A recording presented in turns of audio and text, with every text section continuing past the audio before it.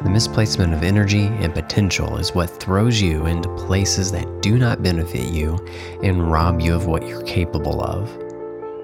But how do you get out of it? You have to divert your energy elsewhere, because where energy flows, there your life and your circumstances will be. First, you have to make a decision to make a change. What's something positive, beneficial, fulfilling, rewarding? What's that one thing deep down inside that you really want to do?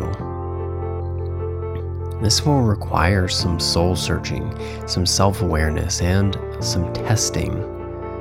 And once you start figuring out some ideas of what it is that you want to do, you have to start doing and adjusting. Now, once you have that thing figured out, then your energy can fully be poured into it. There won't be any of this free time that you used to have. In fact, you'll realize that time isn't even free.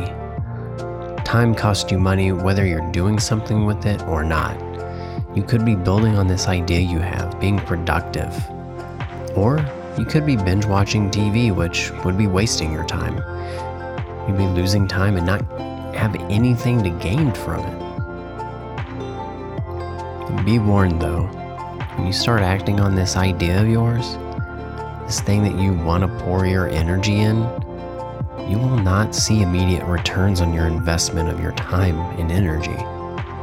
It's possible you may not see any returns at all, ever. You may have to adjust and recalibrate and push through those difficult times. It may take a very long time before you start seeing any kind of return.